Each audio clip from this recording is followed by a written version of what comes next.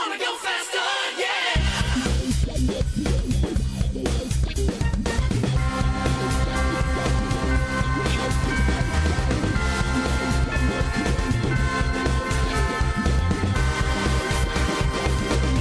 It's RoadWorthy Drive with Ken Chester. Ken loves talking about cars and automotive trends. And here he is, the automotive host with the most, Ken Chester.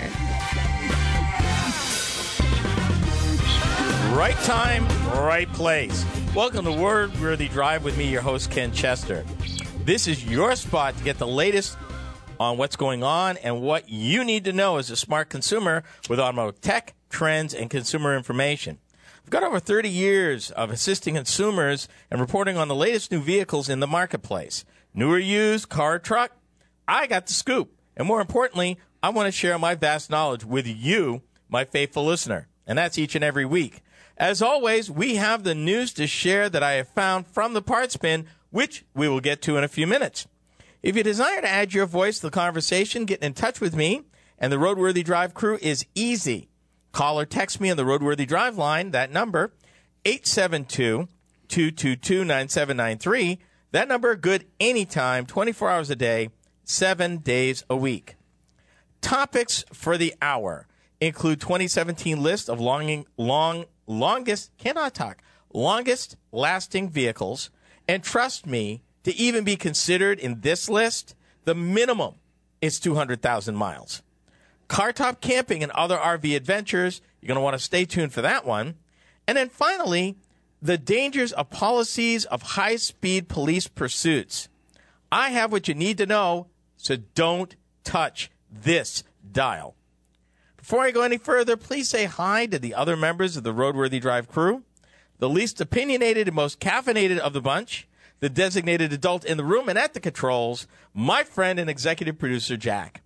Normally holding things down at mic 2, but due to a snowstorm, is not with us, but is here via the telephone, RoadWorthy Drive's resident geek and lover of all things techie, Sasha, who happens to be not in studio, but like I said, MIA, and I believe, Jack, you called it her palatial residence. Correct. Somewhere in the countryside. Hi, Ken. Hey, Jack. Hey, Sasha. Hello. Uh-huh. So I'm assuming that your servants have brought you lunch and that all is well on your settee.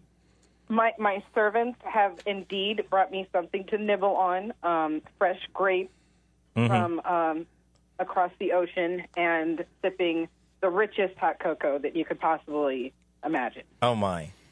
Yes. Okay. Well, the rest of us are sitting here with water. Or pop. Yeah, that's true. But we're struggling. We'll be glad to have you in studio next week, Yes, Sasha. we will. Okay. Next week, yes. Next week. Okay, Ken, what's in the Parts Bin this week? April has been designated as Distracted Driving Awareness Month. Did you know that? Oh, I didn't know it. Yeah. I didn't know that. Yeah. In 2015, distracted drivers, you know the ones. Mm-hmm. Yeah. They killed 3,500 people in America on the roads. Oh. Some 391,000 more people were injured in motor vehicle crashes involving distracted drivers. And here's a fun fact. Did you know that drivers that are texting, tweeting, browsing, or using your cell phones in any way, and you know who you are, Jack and Sasha, are about 4 times more likely, and I'm going to say that one again, 4 capital letters, 4 times more likely to be involved in a crash, and that's regardless of whether you're using Bluetooth or not. I have trouble believing that, but that's okay. I really don't.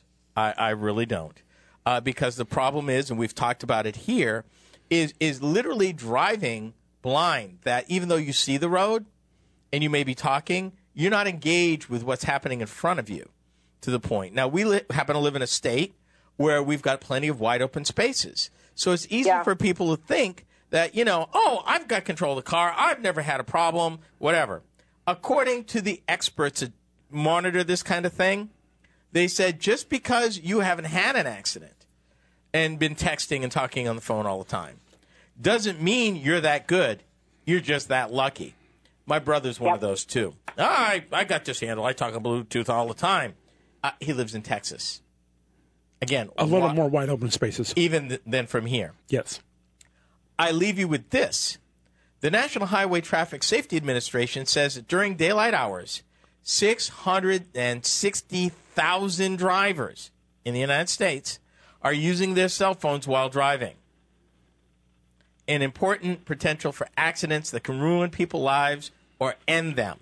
And you know the ones because they're always in the passing lane, going about 40 miles an hour, or they're sluggish, or they're wandering, even worse. I will tell you. I've seen all of that. I will tell you, for my job, I do a lot of driving. Mm-hmm. And I cannot tell you how many times I pulled up next to somebody at a red light, and they're usually young, who are texting, which is illegal who under certain circumstances in the state, who are paying attention to their phone, and then the light changes, and they're wondering why they're getting honked at. I rest my case. Imagine if they're doing that at speed, say 60, 65, 70 miles an hour. Oh, yeah. I see You're it on talking the, a fraction of a second. Yep. I see it on the interstate all the time. Yeah, I just thought I would bring that to y'all's attention.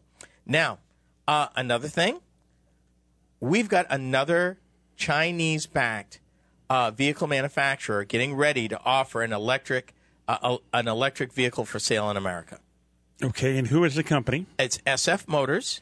Okay. We reported on a plant they bought in Michigan. I'm sorry, Indiana. They bought the old AM General plant that used to make Hummers. Okay. Okay. They bought that plant.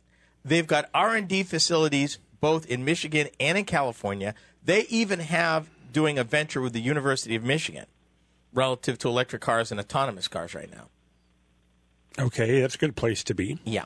They're looking at introducing what they call the SF5 electric crossover. It's a luxury crossover. They're talking 300 miles of range. They're talking they'll have a top end trim level in this thing that will generate 1,000 horsepower with a 0 to 60 time, and as Jack would say, wait for it, less than 3 seconds. Sasha, what could possibly go wrong? I mean, just because it's a Model S with, dare I say it, I'll say it. Yeah, there he goes. Ludicrous speed. He's looking for it. Ludicrous speed! Go!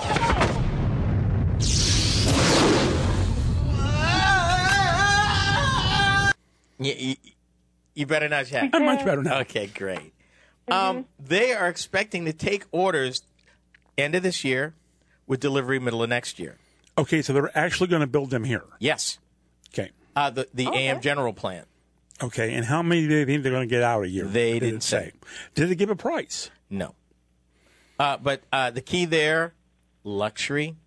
So I'm going to say someplace around 50 or more. Yeah. Would be, yeah. So, yeah. And this is on top of companies called Byton, Lucid, Faraday Future, and even Volvo has a spinoff called Polestar, all Chinese-backed companies getting ready to sell some sort of electric vehicle in the United States. Oh, okay. So again, I say, like we said in a previous hour about regulation, really, they'll just work around it. Oh, you want to regulate the emissions of my internal combustion engine? Not a problem. What if I'm selling a vehicle that doesn't emit anything? Yep. Then they've got nothing. Exactly. Yeah. Just saying. Unintended consequences. Before we go to the break, I got this one for you. Jack will get a kick out of this. Rolls-Royce is considering an electric vehicle. Okay, now that's almost bordering on sacrilegious. Well, you know why? But it is again, beautiful, though. largest market is where? China. What is China doing? Clamping down on emissions? Yep. Yeah. May I quote? In China, one of Rolls-Royce's biggest markets, regulators are implementing clean vehicle quotas to ease pollution. Now, bear in mind, Rolls-Royce, which is owned by BMW, makes what we call a bespoke car. In other words, you don't walk into a showroom and point at a Rolls-Royce and says, I'll take that one. All these are custom made. Yep. You know, so the fact that they're to a point where a small, high-priced manufacturer would feel compelled to offer an electric car, spend all that additional money to develop this powertrain and everything up to those standards, that really says something about where this industry is going to me, if anything. And we reported here, BMW was one of the first companies to say it about 2-3 years ago, we're going completely electric. Well, and Ford wasn't that much further behind them. Yeah, but Ford's not going totally electric. They've got Team Edison, but BMW is eliminating or planning to eliminate the internal combustion engine in coming years completely. Imagine a BMW, the ultimate driving machine from a performance standpoint that doesn't burn a drop of fuel. Food for thought. Coming up next, the 2017 list of longest-lasting vehicles. Prepare to be amazed. You're riding shotgun with Ken and RoadWorthy Drive.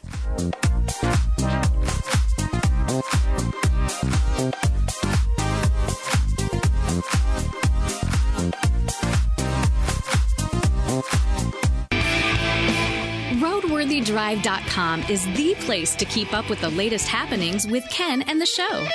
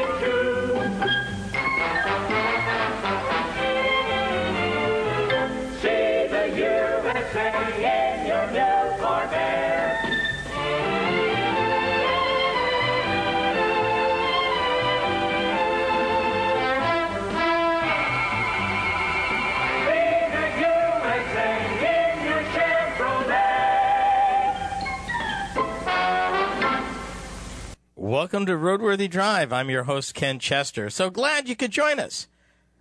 Car finding service iSeeCars.com recently released its top 20 longest-lasting vehicles list for 2017.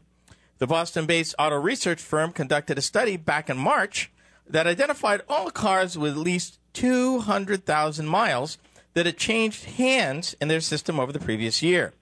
Sorting through some 13 million cars from 1981 model year on, the requirements that the vehicles had to be still in production, sold a reasonable volume, and had a measurable number of high-mileage units. And I wanted to share what they found. Now, it's a little bit different than Consumer Reports. This firm actually considers themselves the kayak of the car buying business. In other words, if you're selling a car, they can put that together. If you're looking for a particular car, as opposed to going dealer to dealer, it don't matter. They'll find you the best deal according to your parameters. And in fact, they say that the average car shopper visits 18 different websites in their search for a car. IC Cars aggregates and analyzes data daily from over 75% of all used car listings in the United States onto a single site. Which means if you can't find it there, you ain't going to find it anywhere. So I'm going to skip number 20 on this list. Now, remember, just for this conversation, remember all the cars in this list, that longest-lasting cars start at 200,000 miles. Or higher. Ooh. Or higher. Wow. Okay. Number 20, Chevy Impala. Number 19, Toyota Camry. Number 18, one you might not have thought of, Nissan Maxima. And here's one point they make. Consumer Reports has never put a Maxima on its list of used cars to avoid. Ever. Now, you better hold on to something. Number 17 is going to kind of blow you away. Cadillac Escalade. That does not surprise me. Well, go ahead. What year are they saying? Well, typically, remember what we said for the years from 81 on, but Escalade wasn't made until the late 90s. Right. So, now, this is what they say about this. While 2015 and 2016 models got thumbs down on reliability, earlier Cadillac Escalades rank among the top-performing luxury cars in their study. Okay. All right. And the older that they are, the more people like them. Now, See, and that's why I was asking, because I know for like the older Maxima, the older Escalade, absolutely. I mean, those things, they made them almost like a tank. I mean, they just kept on going. I mean, so long as you took care of them. Put a pin in that. We'll be back to that. Number 16, Ford Taurus. The what? Ford Taurus. Yeah, Which I'm just saying. was a really reliable car, guys. Yeah. Number 15, not surprising, and it's interesting. It's number 15, and you'll understand why. Lincoln Navigator. What? Okay. Yeah. I would have thought that one to be higher in the list. Nearly 2% of all Navigators sold in 2016 showed 200,000 miles or more on the odometer. That was double the nearest Mercedes. Number 14, GMC Sierra pickup. Okay. GMC Sierra cracked top 15 with 2% of the models reaching 200,000 miles. Bear in mind, they sell hundreds of thousands of these. Yep. Here you go. Here you go, Jack. Number 13, the nation's bestseller, Ford F-150. I would have thought that had been higher up. Yeah. Yeah, me too. 2.1% of all F-150s showed 200,000 more or more miles on the dash when they sold in 2016. If you check Consumer Reports and ratings of used cars, you will not find a single light-duty Ford pickup that's not recommended. Okay. Number 12, remember GMC Sierra? Mm-hmm. Here's the twin, Chevy Silverado. The interesting point, they make way more Silverados than they make Sierras. And again, I would have thought that would have been up higher on the list. Yeah. It makes me curious. Number 11, and actually we're going to go 10 and 11. Number 11, Honda Odyssey, the minivan. Number 10, Honda Accord. Neither one of those surprised me. Yeah, but these are higher than the Camry. I know. More of these reach 200,000 miles than do Camry. I thought that was interesting. That surprises me. Yeah. Number 9, Toyota Tacoma pickup, the small one. Number 8 would be the Toyota Avalon, and I can personally speak to that. I put a number of people in those cars that are still running. In fact, my brother and sister-in-law bought one brand new in 2005. They're still running it. Wow. And things performing flawlessly. 2.6% of all Avalons sold in 2016 had over 200,000 miles on them. Now, on that same platform of the Cadillac Escalade, number 7, GMC Yukon. Number 6, same platform, Chevy Tahoe. Yep. Okay. Number 5, same platform, GMC Yukon XL, the big one. Number 4, believe it or not, Toyota 4Runner. What? 4.7% of all 4Runners that sold in 2016 had over 200,000 miles on them. Number 3, again, they make a lot of them, Chevy Suburban. Again, that whole platform. That's the plant down in Arlington that's running 3 shifts a day, 7 days a week. Yep. And you would think for all those vehicles they built, the quality would slide. No, sir. No. Number 2, Toyota Sequoia. Again, not surprised. Built in Princeton, Indiana. Not a surprise. They said 5.6% of all Sequoias sold in 2016 had over 200,000 miles on them. And in the number 1 spot, number 1, I almost should ask for a drum roll, Ford Expedition. What? Wow. Number 1. More Expeditions sold in 2016 with over 200,000 miles than any other car in their top 20. The question that I would have, how many of the old Excursions, the old Ford Excursions are on the road still running today? And I just saw one on a pop-up ad on something that I was looking at online. And there may be, but they've been out of production for some time too. And in addition to no longer being made, there's a finite number of them out there. Yep. So, yeah, a little perspective there for folks to consider. Coming up, camping on top of your car. Yeah, it's a thing. RoadWorthy Drive with Ken Chester is heard exclusively on the RoadWorthy Drive radio network.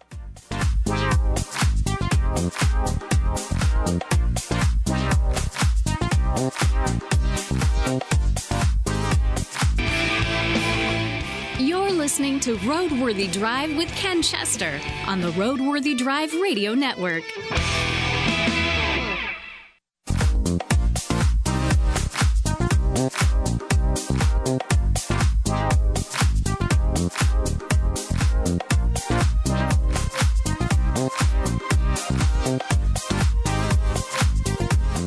If you're just tuning in, welcome to the second half of this hour of RoadWorthy Drive.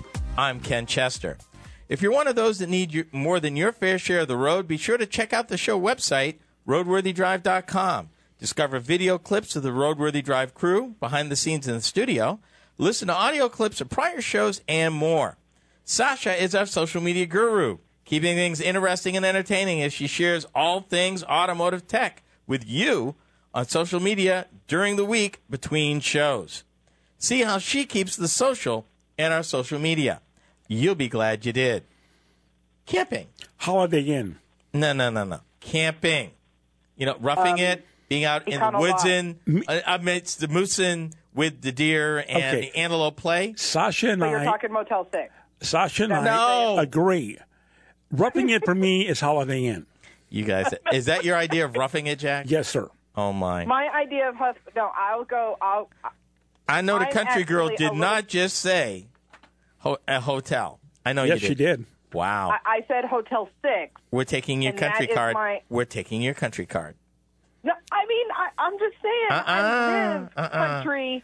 When I want to rough it and go without the, the extras in life, I will stay at a Motel 6. Wow. Okay, so all right, camping. wait a minute. The great American road trip still embodies the freedom so deeply rooted in our culture, no matter what Jack and Sasha say. Uninhibited, spontaneous, independent. And as you're finding out, until you have to sleep. Lately, more travelers are embracing an old-school solution with a twist. Perching tents atop of vehicles instead of pitching them deep in the woods. Well, and I've seen a bunch of those advertised lately, too. You realize... Now, are we talking about the tents that, they'll go on to the backside of, SUVs? No. These actually go on top. On the roof. And not just an SUV. Looks like a car carrier until you unfold it. It looks like a car like a carrier you'd keep your luggage in on top of the roof. Yeah, it's secured. You put a tent up there. You have a ladder. It's secured to the roof rails. Yep. And they sell different types.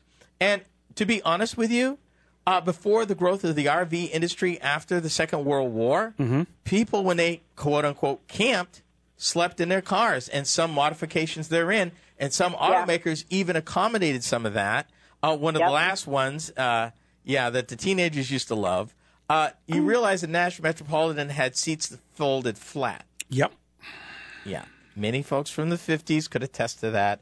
We will not speculate how many children were conceived in a Nash Rambler Metropolitan. Yep. But, yeah. Anyway. The beautiful, these mini pop-up sleeping quarters are specifically designed to sit steadily on platforms anchored to the vehicle's roof rack. Stowed, like Jack said, the tents collapse into slim cases about 8 inches high like a cargo box. But when intrepid road trippers call it a day, they simply park, unlatch their tent, prop it up, and climb in for the night. Much easier than preparing a campsite. No critters, no uncomfortable ground, no bears. Well, and the bears, I think I would be more worried about than anything. The interesting thing is this has been a craze that's been going on and growing in intensity for the last 5 years.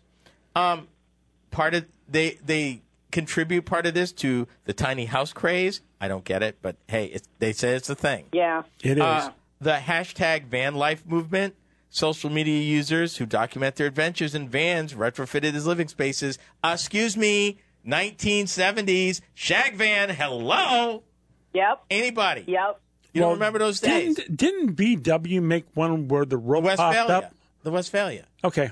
Yep. But even before that, back in a previous life, when I sold vehicles back in the 70s, conversion vans were all the rage. Oh, yeah. Yes, they were. So, hashtag van life, hashtag old school.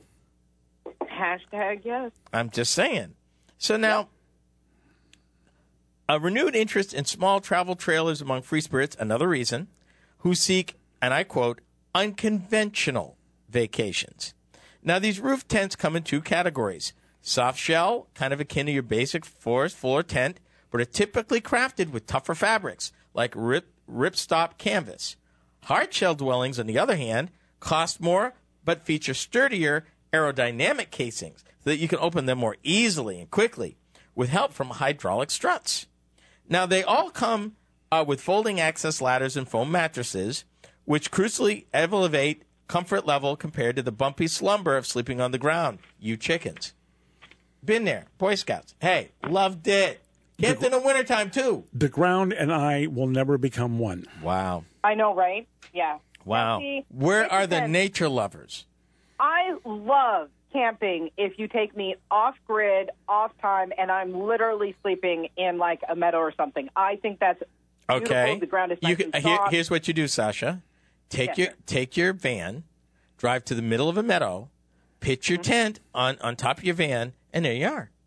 In the middle of the meadow, off-grid. Done. I'm looking at these, and I can't see where anyone would think that on top of the van makes you less susceptible to, like, bears, moosin. I mean, you were right there at eye level, basically, for the bears. Well, can I tell you a secret? Yeah, I would rather be on the top of my car than in a forest floor level tent. Let that sink in for a minute. I would rather be in the tent on the floor. No. Would you believe? Would you believe that these things have increased 5-fold last year in sales? That doesn't surprise me. It does not surprise me at all. Look at the RV industry and how well that's going right now. Yeah, but this is for people. I mean, you're talking. Let me give you an example. The TP, that's spelled TEPUI, White Lightning. Their 2-person tent can support a roof rack to securely fasten gear like bikes, kayaks, surfboards. Cost $3,800. Another one, the Yakima Skyrise, designed for vacationers with small cars. Hey, not everybody's small car haters. So yay for the small cars. Camping in the country, off the grid, small car. Hey, closely resembles a traditional ground tent. Once you reach your destination, it flips open and sets up in minutes. And the rack system makes for quick installation removal from roof and off season. That starts at about $1,100. Then finally, for y'all that need to, deal with hostile conditions, they call it Front Runner Featherlight, made from heavy-duty ripstop canvas, crafted to hold up in hostile conditions. Now, this is for you, Sasha.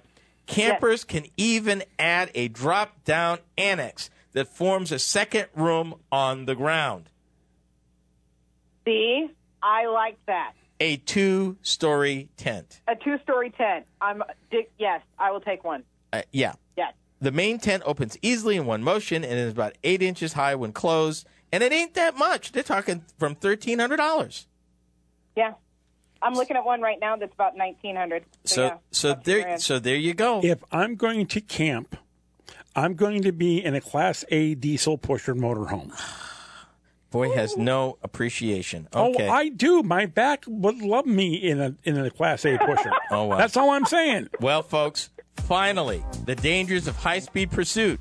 But you already knew that, right? This is RoadWorthy Drive.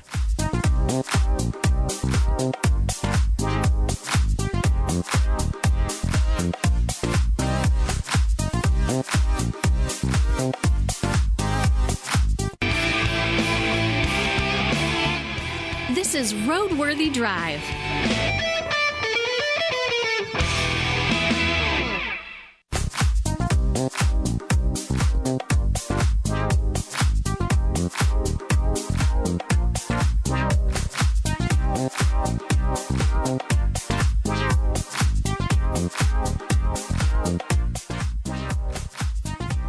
Some people fly in a wing and a prayer. Some people fly a wing and a half. And we're kind of flying a wing and a half here.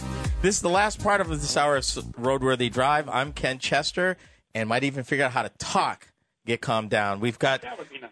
Yeah, well, yeah. I'll say it again. That would be nice. Mike's on, too, would be nice. It's a thing. Yes. We've got challenges in the studio. We've got Sasha on the phone.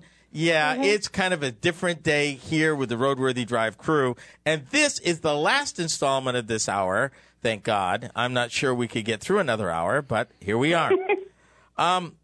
Let's talk about something a little less intense, like, I don't know, high-speed police pursuits. That would be intense on it all by itself. Could be.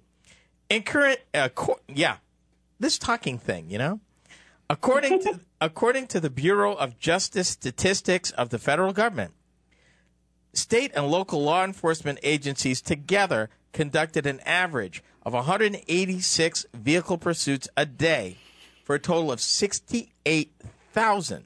That's in 1 year. Last year they had kept records of it, 2012.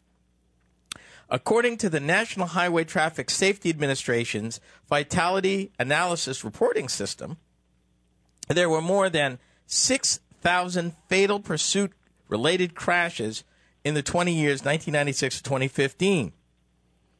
7,000 people died as a result, and here's how it broke down. 65% of them, the occupants of the vehicle being pursued. However, 29% were people who died in vehicles that weren't even involved in a pursuit. And then finally, bystanders, people standing around when this went down, it got hit, was 4% of 280 people. And the least number were the police officers doing the chasing. Of that 7,000 people killed, 70 of them were peace officers, which was 70 too many. But in any case, this is 7,000 too many. Exactly. And my question to you, Ken, is don't most jurisdictions now have a cutoff point or policies in place that said a pursuit has to end if you reach this criteria? Well, from what my research was, it's not quite that blanket. Now, I will tell you that 97% of, well, actually all your state police and most of your local police have written pursuit policy procedures in place. Mm-hmm. The biggest challenge happens when those procedures allow what they call officer discretion in determining. Now, in my research, they brought up an interesting point, though, and this was the report that they had referenced that was actually produced by the federal government back in 1990 relative to guidelines concerning high-speed police pursuits. The issue is that if you have a no-pursuit policy and the community knows that above a certain point, you ain't going. Yeah. Does that tend to lead to more violent crime and people that know if I just drive away from you high speed, you're not going to chase me? Yep. I would agree with that. So there's that. So to keep is actually there's like 3 points. In order to keep credibility, there are times when a chase is justified, but typically violent criminals, something really dire. In other words, they're not going to chase you for a misdemeanor. They're not going to chase you. No, but they will. They will chase you for kidnapping a child. Yeah, I mean, for something very serious, yeah, they will. Let's see now. They say that the majority of the local police departments, 71%, 63% of sheriff's offices, and 53% of state law enforcement have a policy that restricted pursuits based on specific criteria, such as speed, type of offense, and surrounding conditions. Like, for example, here's an example. You cannot start a chase if you're not in a vehicle that is identified as a police car. Lights, graphics, does that count for an unmarked police car? Exactly. It does? It does. Unmarked police car for a high-speed chase doesn't count in a lot of jurisdictions. Wow. Well, think about it. You know, anybody can get lights. No, that's true. You know. See, and I've been one of those women that I got pulled over one time by an unmarked car, and I called 911 to make sure that it was an actual officer. And it was no disrespect, but I slowed down to like 20 miles an hour, and I made them stay on the phone with me until they actually called the officer behind me to state why I was still moving, if what slowly, because you don't know. Mm-hmm. Like I had mentioned before, All state police and highway patrol agencies and 97% of local police departments have a written pursuit policy. In general, the rate of vehicle pursuits and the likelihood of fatal accidents is highest in departments that leave pursuit decisions to officer discretion. Now, I thought that we could solve this by using what's called, I think, the radio. Yeah. And having units get in front of this guy? If you can, but that doesn't always work that way. Well, that's true. They've got this breakdown by states. I'm going to give you the top 10, the bottom 5, and if I've got time, real quick, an option. 10th, Oklahoma. 9, Missouri. 8, believe it or not, Vermont. Surprised me. Georgia, number 7. New Mexico, number 6. South Carolina, number 5. South Dakota, number 4. Number 3, Wyoming. Okay. Number 2, Arizona. And the number 1 state for pursuit-related deaths and the chances that you will get into a high-speed pursuit, Alabama. Really? Alabama. What? Yeah. Now, really quickly, the lowest. Okay. Number 50, Hawaii. Number 49, surprised me, New York State. That is a surprise. Number 48, Iowa. Yay. Number 47, Mississippi. And the 5th lowest, believe it or not, New Jersey. Wow. That surprised me. Where did California fall on that list? They've got it, but I didn't look it up because there's 50. Let me give you an option really quick to a high-speed chase. It's called a tracking device that they can put on the exterior of the car, aim, shoot at it, sticks to the car, and they can track it with GPS. I like that. Mm-hmm. It helps with special equipment, delivery, tracking, and capture, and then they can back off. Well, what about using, like you've got the drone option, you've got helicopter. I mean, in this day and age, there are other solutions. Indeed they are. I turn people's attention to the U.S. Department of Justice, National Institute of Justice, Restrictive Policies for High-Speed Police Pursuits. It was written in 1990. And that wraps up another hour of RoadWorthy Drive. On behalf of the RoadWorthy Drive crew, thanks for listening. This has been RoadWorthy Drive with Ken Chester.